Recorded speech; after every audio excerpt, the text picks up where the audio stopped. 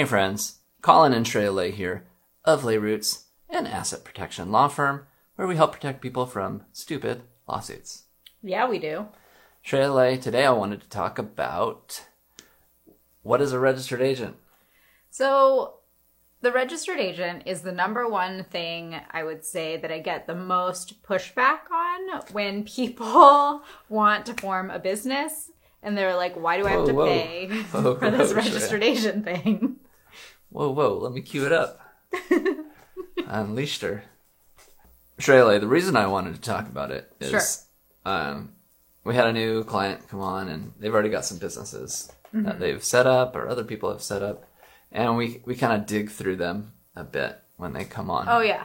To see. Check them out online to make sure that they are representing themselves accurately. Yes. And you know what? They're not always doing that. So continue.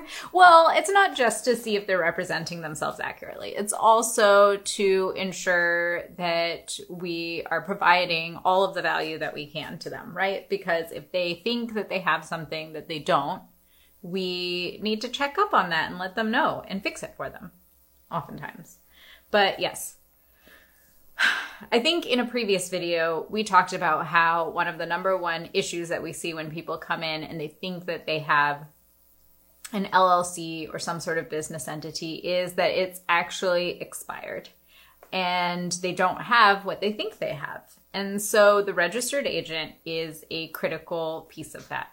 What is a registered agent? The registered agent is like an official place or role of a person that can receive that official mail. So the Secretary of State may send you official mail there. If you get sued, that lawsuit will get served upon your registered agent.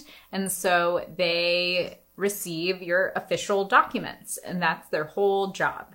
And you can, if you're a big company, you might have someone in the office all day, every day that can receive that official mail. And so you can have someone like assigned that role. But a lot of times most people don't. And so you can hire a commercial registered agent and their whole job is to do this for you. We a lot of times see people list their home address as their registered agent address. Yes, that is true.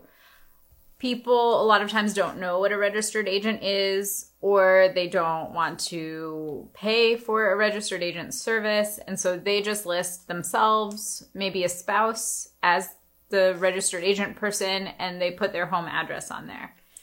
And why is that a problem, Shreya? Well, I don't know about you, but us as busy business owners, we're sometimes not home. And so if we're not home to receive that important official mail, sometimes things can pass us by that have like important deadlines.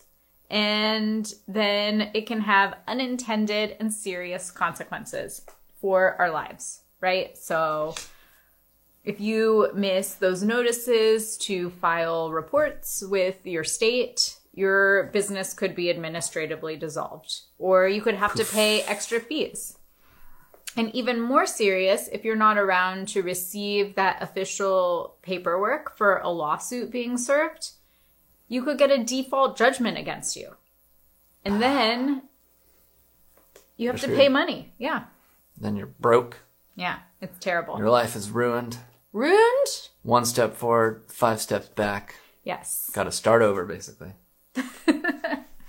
Yes. But another issue a lot of times too is people move these days. And so maybe the address that you had listed on there, it's no longer the right address.